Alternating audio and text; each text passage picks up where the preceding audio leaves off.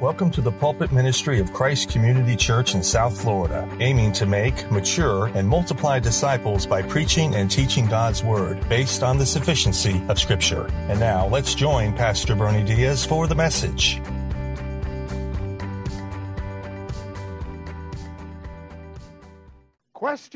I have a question about the Christ today. You know, when you talk about doctrine, which is teaching, and the Christian faith, I try to help you organize your thinking about what's in the Bible, and most pastors, preachers, theologians do, by organizing what we preach and teach, and we put things in certain categories to help you organize your thoughts. For instance, there are somewhat gray ethical issues where it says we have Christian liberty, freedom to make choices to glorify God. Your choices may look a little bit different than another brother and sister in Christ. You might call those what we call dinner table doctrines, right? These are doctrines, issues you can sit down and have a meal and coffee over and go back and forth with, kind of ping-pong it. You have your convictions, but everybody knows that these are matters of personal conviction. It might be things like what you eat or drink, what you wear, what holidays you observe, places you go, media consumption, things like that. And it might be, in terms of prioritizing issues, what we call third order, okay? Then you have another category. There are issues or doctrines clearer to discern, maybe of greater importance even in conviction to the Christian church, Christian life. You might call it a picket fence doctrine. A picket fence, you know, there's a separation between neighbors. Can't get too close, but you get fairly close. You can see through and you can see over the fence and have a conversation. And that might be, in our day and age, a mode of baptism, how you do that, how do you observe the Lord's Supper, the signs and wonder gifts of the Holy Spirit, the order of the end times, how that's all going to shake out, which we'll be discussing soon from Mark's Gospel. And then you have what's on the first order of the highest priority is what we would call a brick wall doctrine. A brick wall. That's first order because they define our faith and have been for centuries. I often call them hills to die on. If you are not familiar with military metaphors, you might say, what's a hill to die on? If you're thinking big hills and mountains in South Florida, there's only one. I call it Mount Boca. It's actually a trash fill, but it's kind of like it's close as you get to a mountain here. So think about charging that hill, taking that hill. What does that mean? It's just an issue that you pursue with your wholehearted conviction. In other words, you're willing to sacrifice, die upon that hill. In this case, the hill is an issue or a doctrine worth fighting for. You don't compromise. So let me ask you, if you had to pick a hill to die on that really divides people in the Christian faith, you would hold to it no matter what. What would it be? Talk to me, church. Give me a doctrine. Give me an essential. What's that? Okay, abortion, that's interesting. I mean, the word abortion isn't even found in the Bible, but we know where God stands on it, don't we? Hand back here. Was that you, Yessie? Oh, it's Bianca? Oh, no, it was Allie. God's word is an authority. Yeah, that like the inerrancy of Scripture. There's no errors or mistakes in the Bible. That would be, I think, a hill to die on, Jay. The deity of Christ. Oh, you stole my thunder. I guess I have to close in prayer. Thank you very little. No, that's good. John Mark? You took yours too. Oh, you're good. You go to a church that likes the Bible, I think. Okay. Those are some. How about the virgin birth? Right, that's a big one. The atonement, the sacrifice of Christ, substitutionary, right? But if you had to pick one of the Christian faith, one doctrine that's maybe the most contested, the most controversial, difficult to believe for most lost or unredeemed people, I think is the one that a couple of our folks mentioned, where it's a hill to die on in either direction, and that would be the deity or the divinity of Jesus Christ. And that simply means the idea that Jesus is God in the flesh. A lot of people don't like that. Many lost people find that doctrine to be objectionable, if not inconceivable. How can God be a God and a man? I mean, and this hill is so big, folks. The wall's so strong on it that it has given birth to false religions, pseudo-Christian cults like Mormonism, the Jehovah's Witnesses. They believe Jesus is a created being. They just can't comprehend that God could be God in the flesh. They can't deal with it. And you would think, though, the more access they have to God's revelation, you would get that right. And our text today kind of illuminates this wall and is actually, you're going to see, part of the hill that we die on here. We're talking about the question of the Christ, meaning Christ is Messiah. He's the Messiah to the Jews. Those people at that time of Christ had the greatest access to God's Word. And what we're going to see is the Lord's going to put into action another saying that we've been talking about lately. Brother Alex is really good with this phrase, putting a pebble in the shoe. Have you ever had a pebble in your shoe before, or in Bible times in your sandal?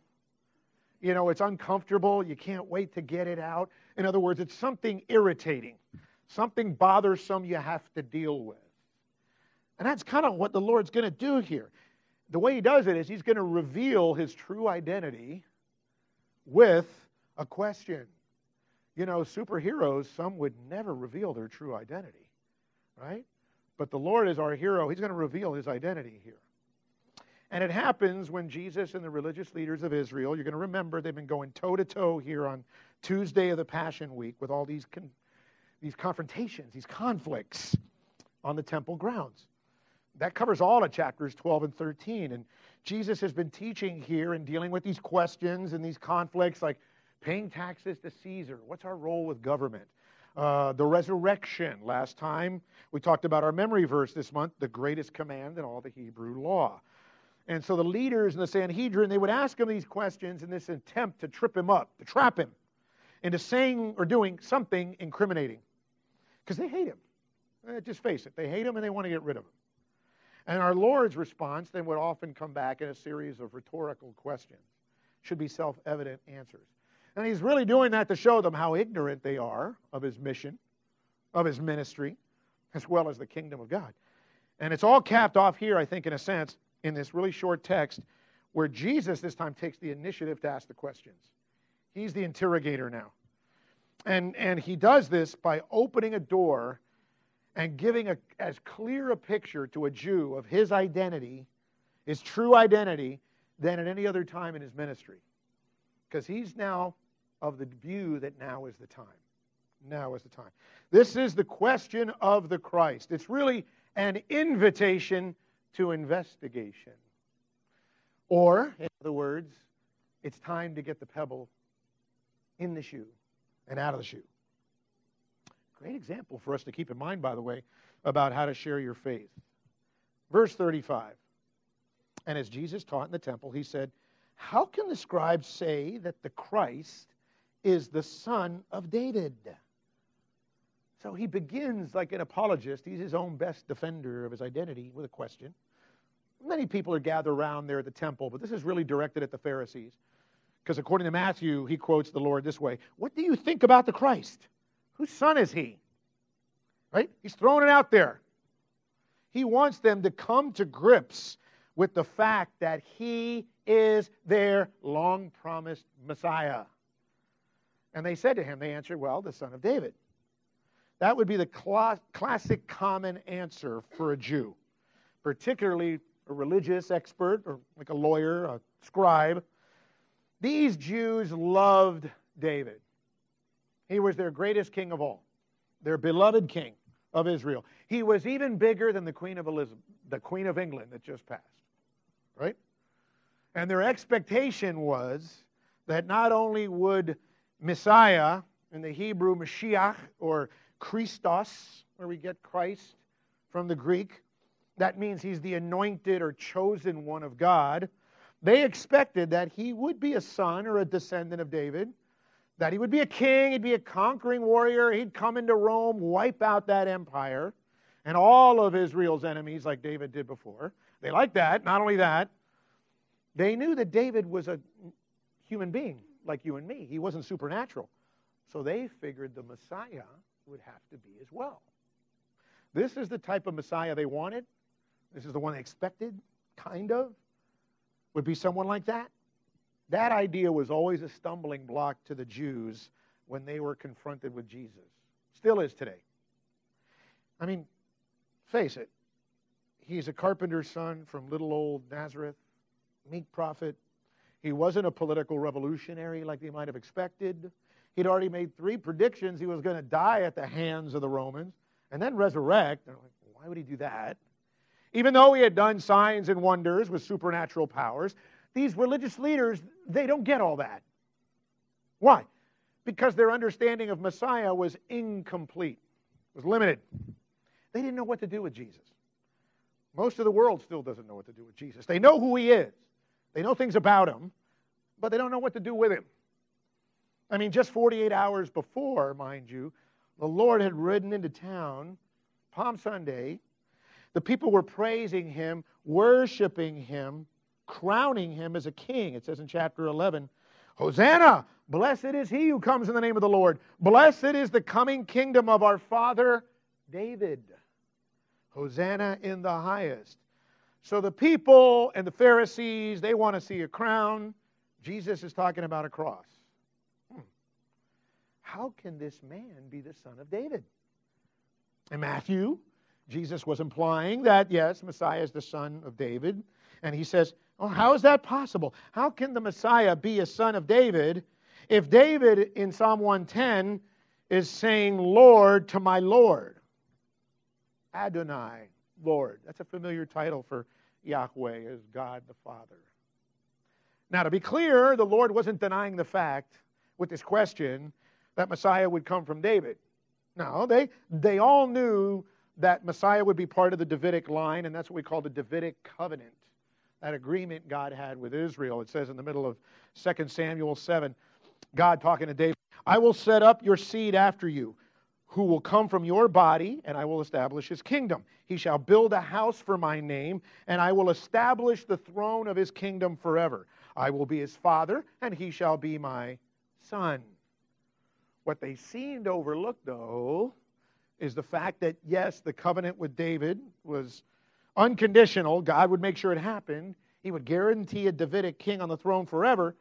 The covenant promise had to be fulfilled by a perfectly obedient king. There's only been one of those.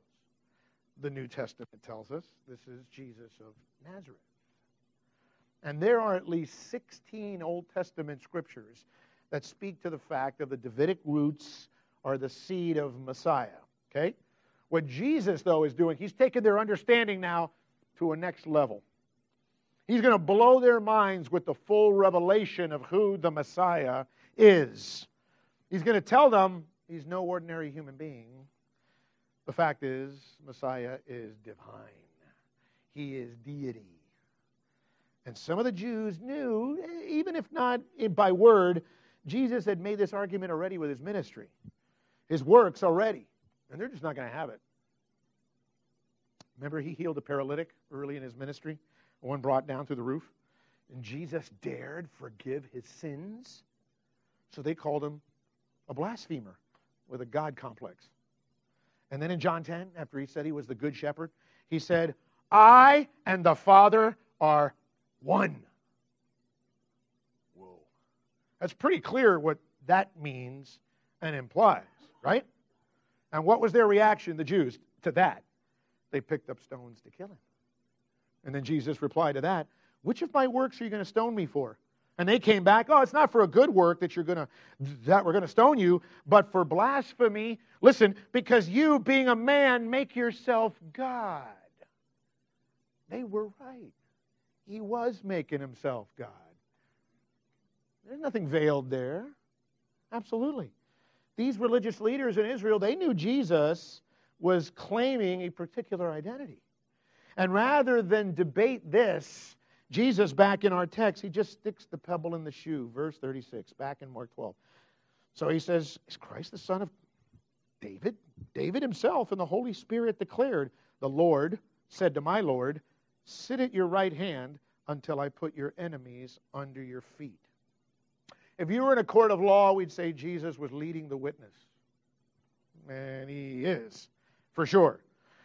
He's quoting from Psalm 110, verse 1, which happens to be, by the way, the most often quoted Old Testament text in all the New Testament. It's mentioned at least 30 times. No coincidence. He's speaking, Jesus is speaking their language. He's saying, okay, I'm going to show you who I am by the words of your favorite king, David. Right? This is what's called a messianic psalm. And it begins that this is a psalm of David. David wrote this. And how is it messianic? He's saying, the Lord said. So the Lord is talking to my Lord. You've got the Lord talking to the Lord. Huh. Is God talking to himself? I mean, what does David have to do with this anyway? How could the Messiah be David's son and David's Lord at the same time? There's only one way. The Messiah, the Christ, has to be the eternal God who becomes man. God's talking to God in this conversation in Psalm 110. He has to be. As per all the Old Testament prophecies, right? Remember Isaiah 9? We talk about it a lot around Christmas time and elsewhere. Yahweh God becoming a child who is born, a son given, and the government will be upon his shoulders. And his name will be called Wonderful Counselor, what? Mighty God, Everlasting Father, Prince of Peace. So you've got a Messiah to be born to the nation of Israel, a son given, a child born, and you can call him Mighty God and Everlasting Father. How about that for a head scratcher? But Micah also tells us the Messiah was going to be born in the same little town of Bethlehem David came from, right? Jesus, what he's trying to do is connect all these dots for them with this psalm. He's teaching them there that David is saying that Messiah is going to be God and man.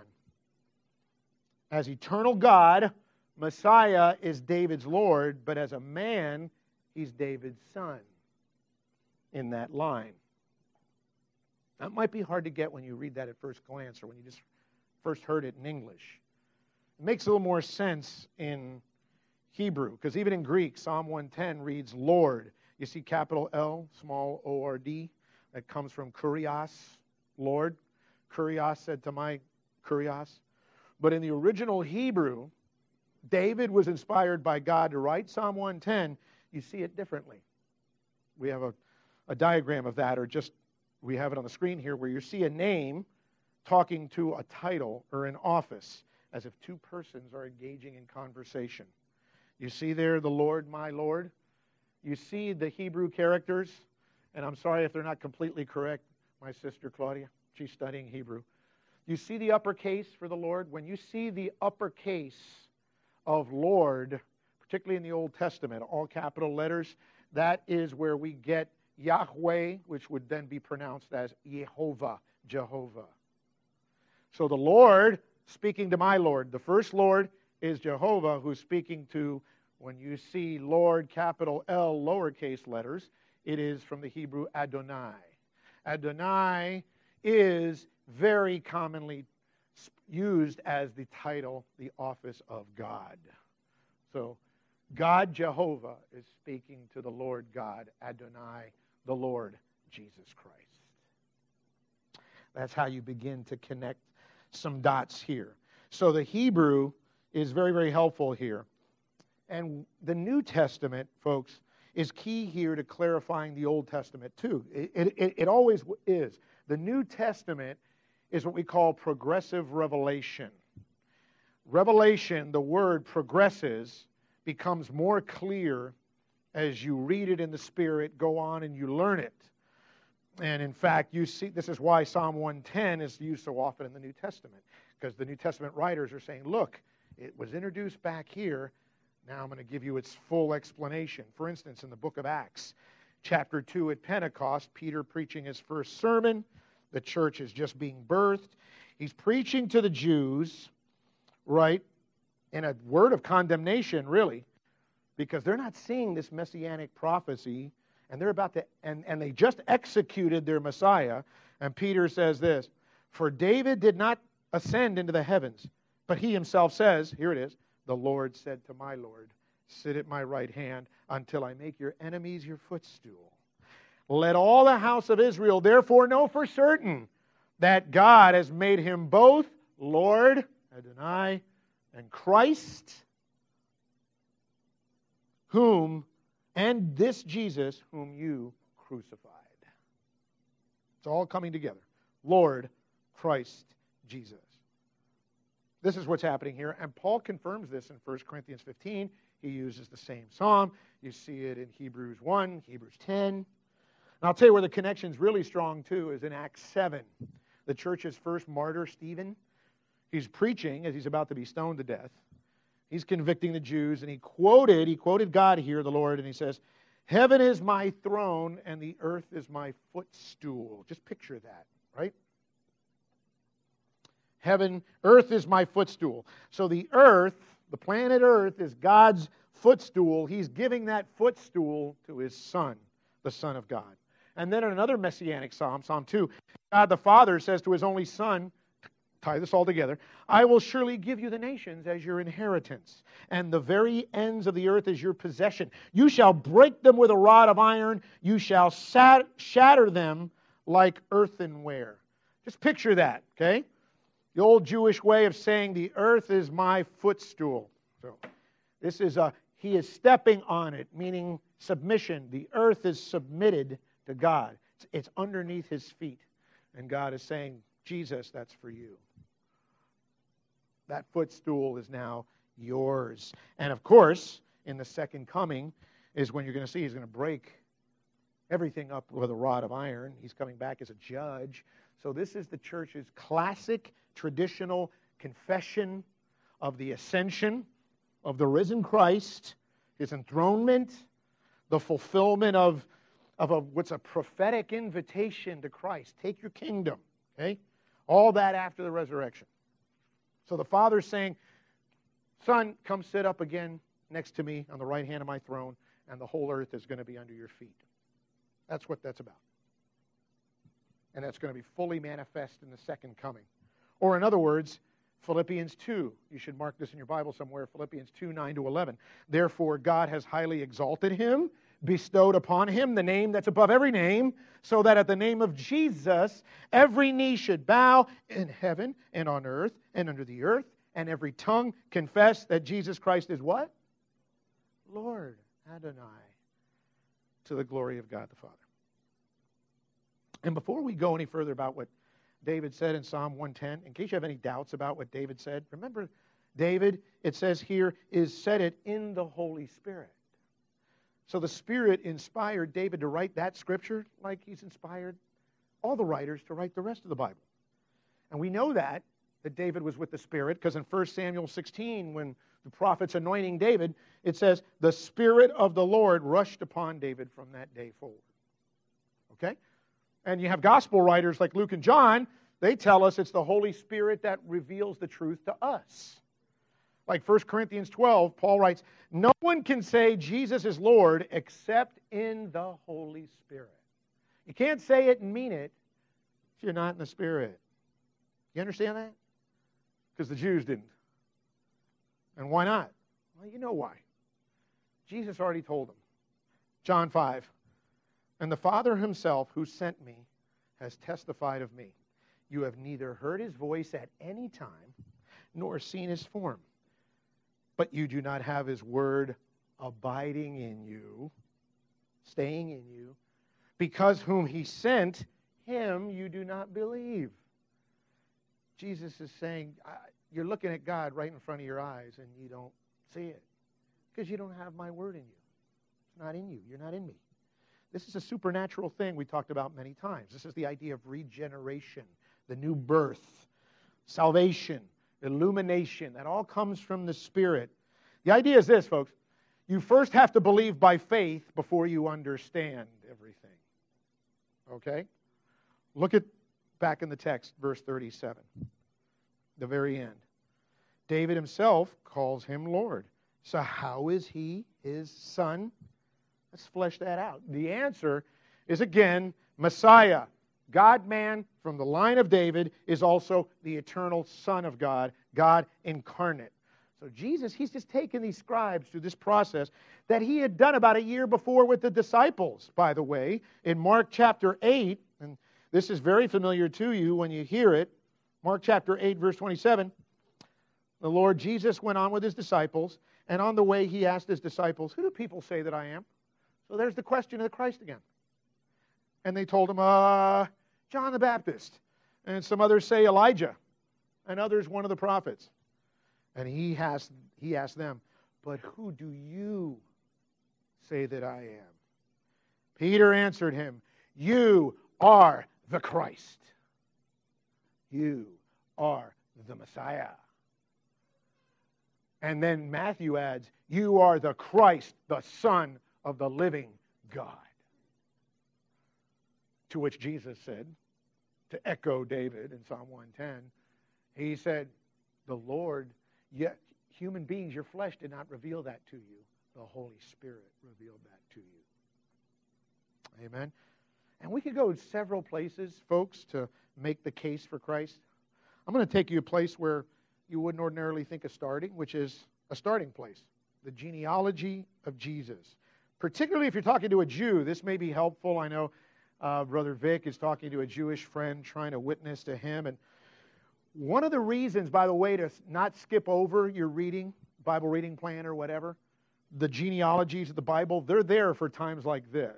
They're there for texts like this. Because Matthew 1 gives the genealogy of Jesus, his bloodline, from both sides, by the way, of his earthly family, both Joseph and Mary. And in fact, there they connect back to Adam, Abraham, and guess who else? Matthew 1:1, the book of the genealogy of Jesus Christ, the son of who? David, the son of Abraham, verse 6. And Jesse, the father of David, the king. David was the father of Solomon by the wife of Uriah. It goes on, verse 17. So all the generations from Abraham to David were 14 generations. From David to the deportation to Babylon, 14 generations. From the deportation to Babylon to the Christ, 14 generations. That's not a coincidence Matthew has that. The Gospel of Matthew is known as the Gospel of the King of the Jews. Matthew's making it very clear. Jew, read this. Read this. See, take a look. I'm arguing, Matthew says, I'm arguing that Jesus is the Christ and is the Son of the living God, and here's the family connection on both sides of his earthly family. What do you think? In fact, the Bible says this too. This is a big one. If you don't believe this truth about the Christ, if you don't have the answer to the question of the Christ, you are literally an antichrist by definition. Really? That's strong, but it's true. 1 John 2. Who is a liar but he who denies that Jesus is the Christ? He is Antichrist who denies the Father and the Son. So, I began to make a case for the deity of Christ with the genealogy of Jesus. I could go to tons of prophecies. Psalm 110 we talked about. But to be practical, let's be practical, help you out here. You're going to run up against the person that says, look, I need a direct statement, or show me Jesus' character, his conduct, something from his actions, his attitude, where I could see he was God in the flesh. So you might put it this way. If God were to be a man, what would he look like? What would he be like?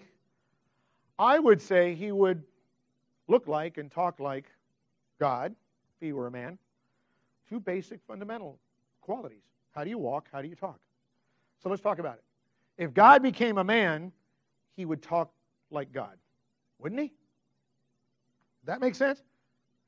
It is true, in the New Testament, Jesus never uttered the exact words, I am God.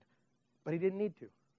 Because he made the claim to be God in many, many different ways and other words.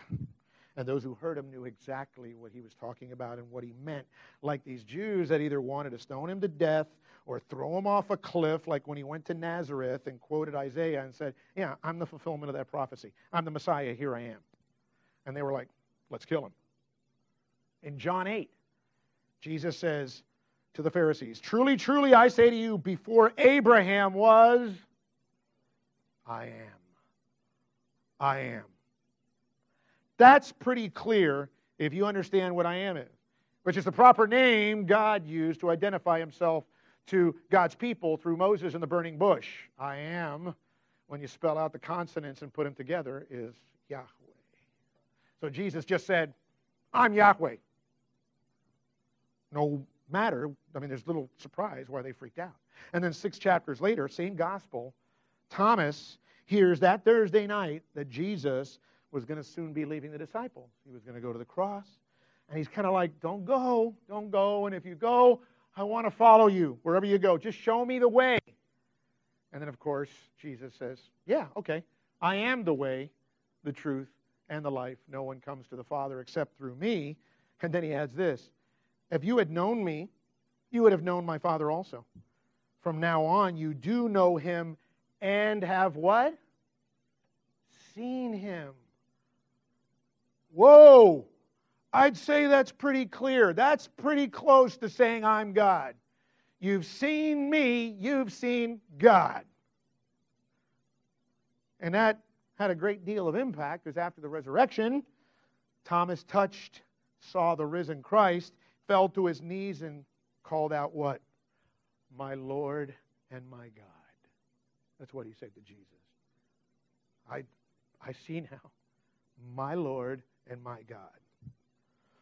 And again, I mentioned after he healed the paralytic, the Jews came after him, and he said, the Son of Man has authority on earth to forgive sins.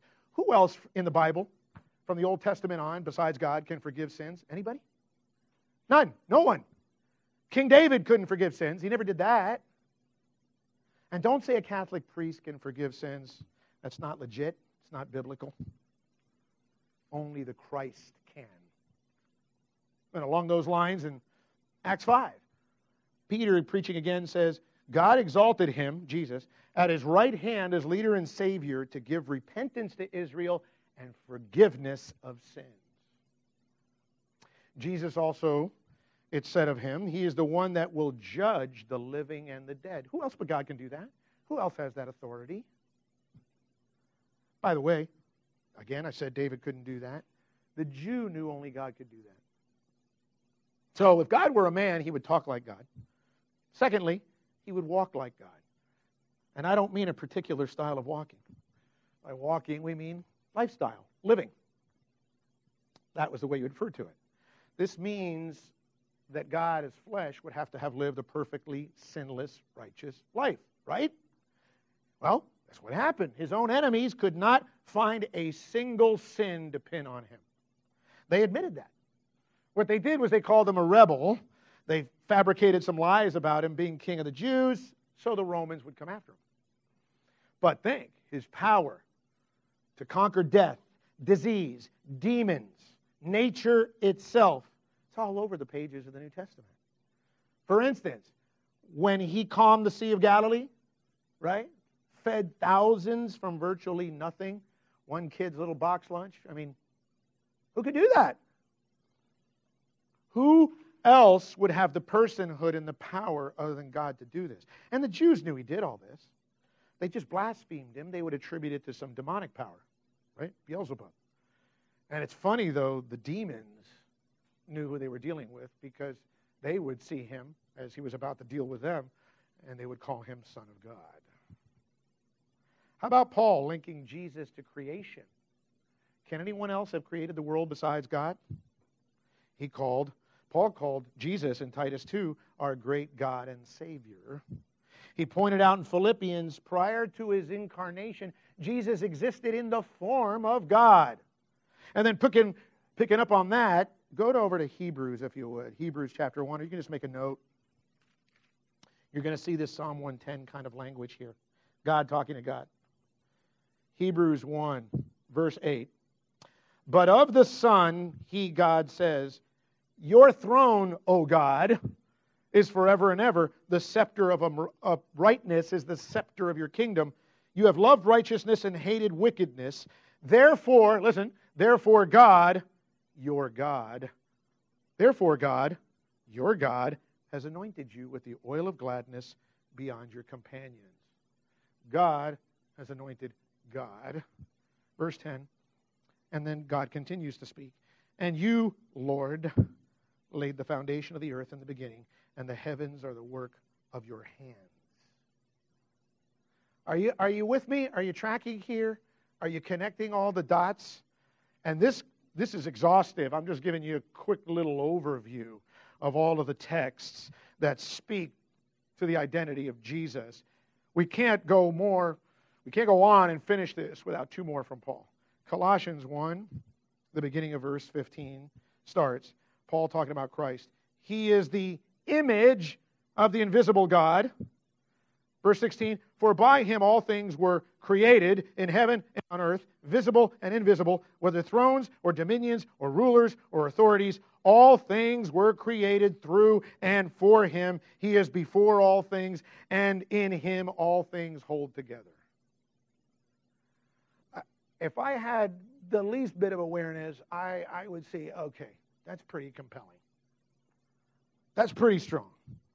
And then he followed that up in the next chapter, Paul, Colossians 2, about Jesus. He said, for in him the whole fullness of deity dwells, makes itself at home bodily. Folks, this is a slam dunk, as we would say. Has to be. Which is explaining why Jesus was worshipped more than a dozen times in the New Testament. And by the way, only God can receive worship, as we heard today. And then finally, I'm going to save the best for last, maybe. The single clearest text of deity and divinity for the Lord Jesus. I would take you to the prologue, the introduction to John's Gospel, chapter 1. This is the one the cults have the most trouble with, where they've changed the Greek and English translation because the wording in the proper language, the original language, is so clear. John 1:1. In the beginning was the Word, and the Word was with God, and the Word was God. Word, logos. That's where we get the word logo in English from. What does it mean? Why is John using this word that was so big to the Greeks? And Jews had an understanding of it. Is because logos, to be a logos, is to have the very mind, the very mouth, the very words of someone. The wisdom of someone. And that's what is being said about Jesus, who was with God eternally from the past. Skip down to, or continue.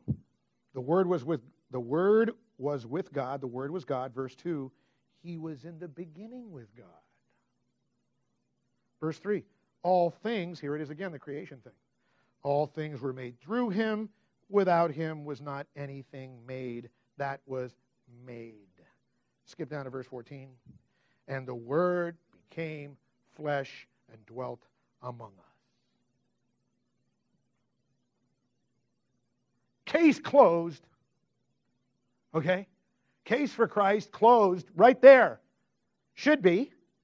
If we could use the phrase that's inarguable, can't be debated, that would be it.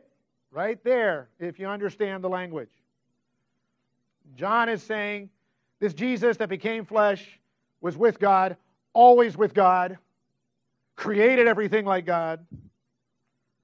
Listen, if God were a man, and He was, and He is, then this God-man is clearly Jesus Christ, Son of God, Son of man. He talked, and He walked, and He lived like God on earth then, and when He returns, He is the sovereign, sinless, self-existent, eternal God in the flesh.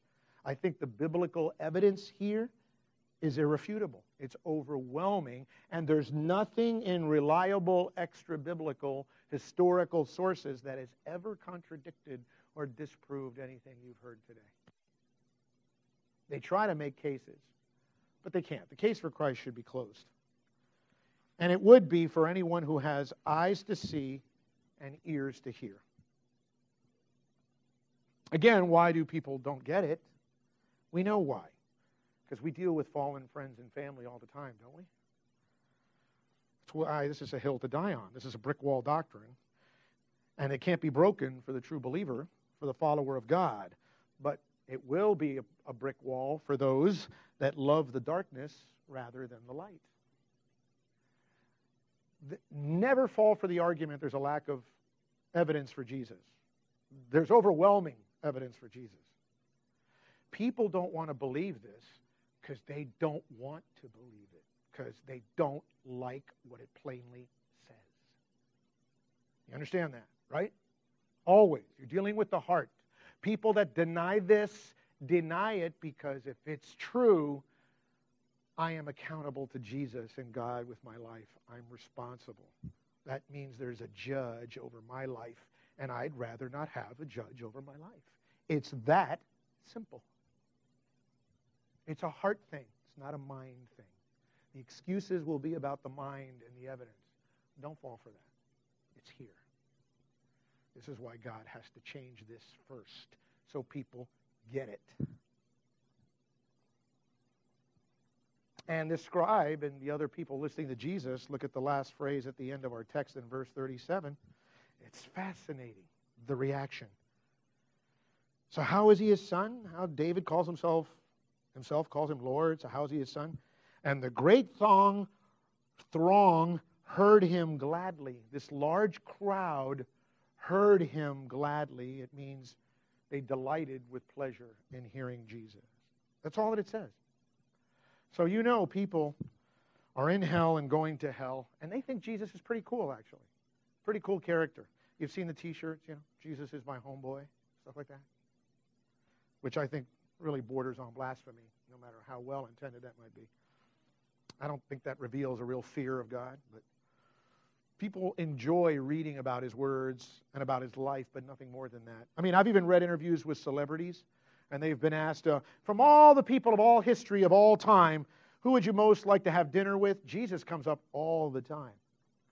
But that's answer coming from unbelievers. And they're never going to get that chance. And you know, Pilate and Herod were both fascinated with Jesus. They really enjoyed listening to him. They really did.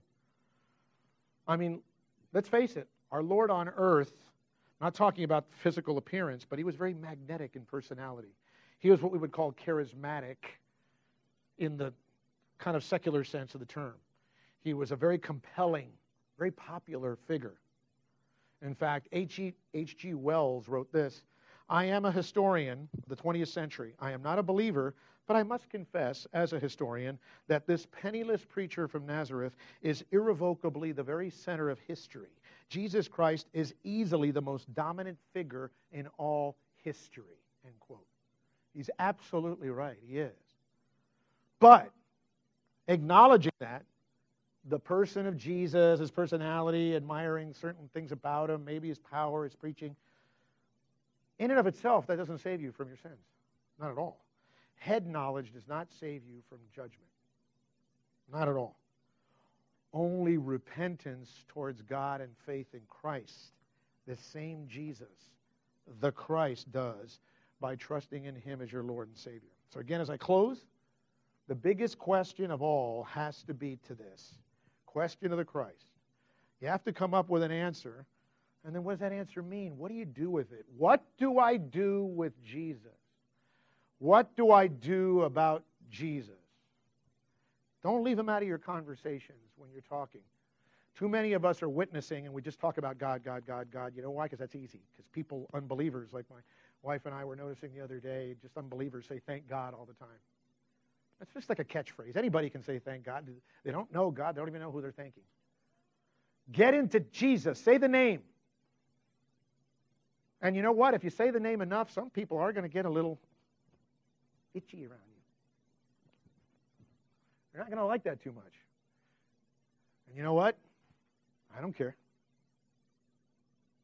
You got to say the name. I love what C.S. Lewis said about this. He said it really, really well. It deserves hearing again. It's not the first time you've heard this here. But he nails it. A man who was merely a man said the sort of things Jesus said would not be a great moral teacher. He would either be a lunatic on a level with the man who says he's poached egg, or else he would be the devil of hell. You must make your choice. Either this man was and is the Son of God, or else he is a madman or something worse. You can shut him up for a fool, you can spit at him and kill him as a demon, or you can fall at his feet and call him Lord and what? God. But let us not come with any patronizing nonsense about his being a great human teacher. He has not left that open to us. He did not intend to. That's why it's a brick wall. It's a hill to die on. And so you ask, why does this matter? Getting this question right? You know why. It's life and death question. Your eternal life is on the line. You want to be in heaven? You want to live eternally in joy and peace? Have abundant joy now? You have to believe that Jesus is the Christ. You don't? Fine. It's your choice. You will go to the place where there's wailing and gnashing of teeth forever. The choice is simple, and that's why we have this book, by the way, at the end of John's Gospel. You'll say, why did John write his Gospel? John tells us why. We were there some years back. It says, now Jesus did many other signs in the presence of his disciples, which are not written in this book. But these are written so that you may believe that Jesus is the Christ, Messiah, the Son of God, and that by believing you may have life in his name. Let's pray, and when you pray, think in particular if you know someone about a Jewish person that you know, that you're friendly with. I have someone in mind right now, many of you know, who used to be a member in this church. He actually stepped away from the Lord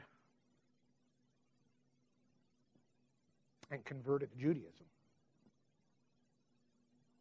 That pains me greatly. Not nearly as much as it pains his parents. Trust me. And he's a great young man. You know who I'm talking about. Many of you know who I'm talking about. We love him. And he's lost. And he needs to deal with this question. He needs to answer this question from here. So let's pray.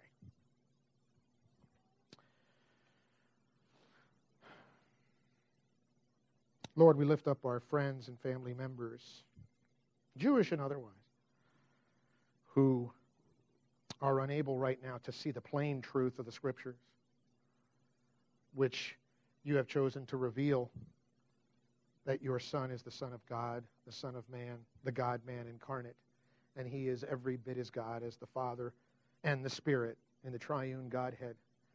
And that's why he is the perfect Lord and Savior for mankind. And we pray, Lord, that we can be able to take from what we've heard today, share it with others that we're speaking to, that we would get to the heart of the matter. The heart of the matter. You change the heart, but you use the proclamation of your word, your truth, the gospel, to save people. You didn't have to do it that way, but you chose to.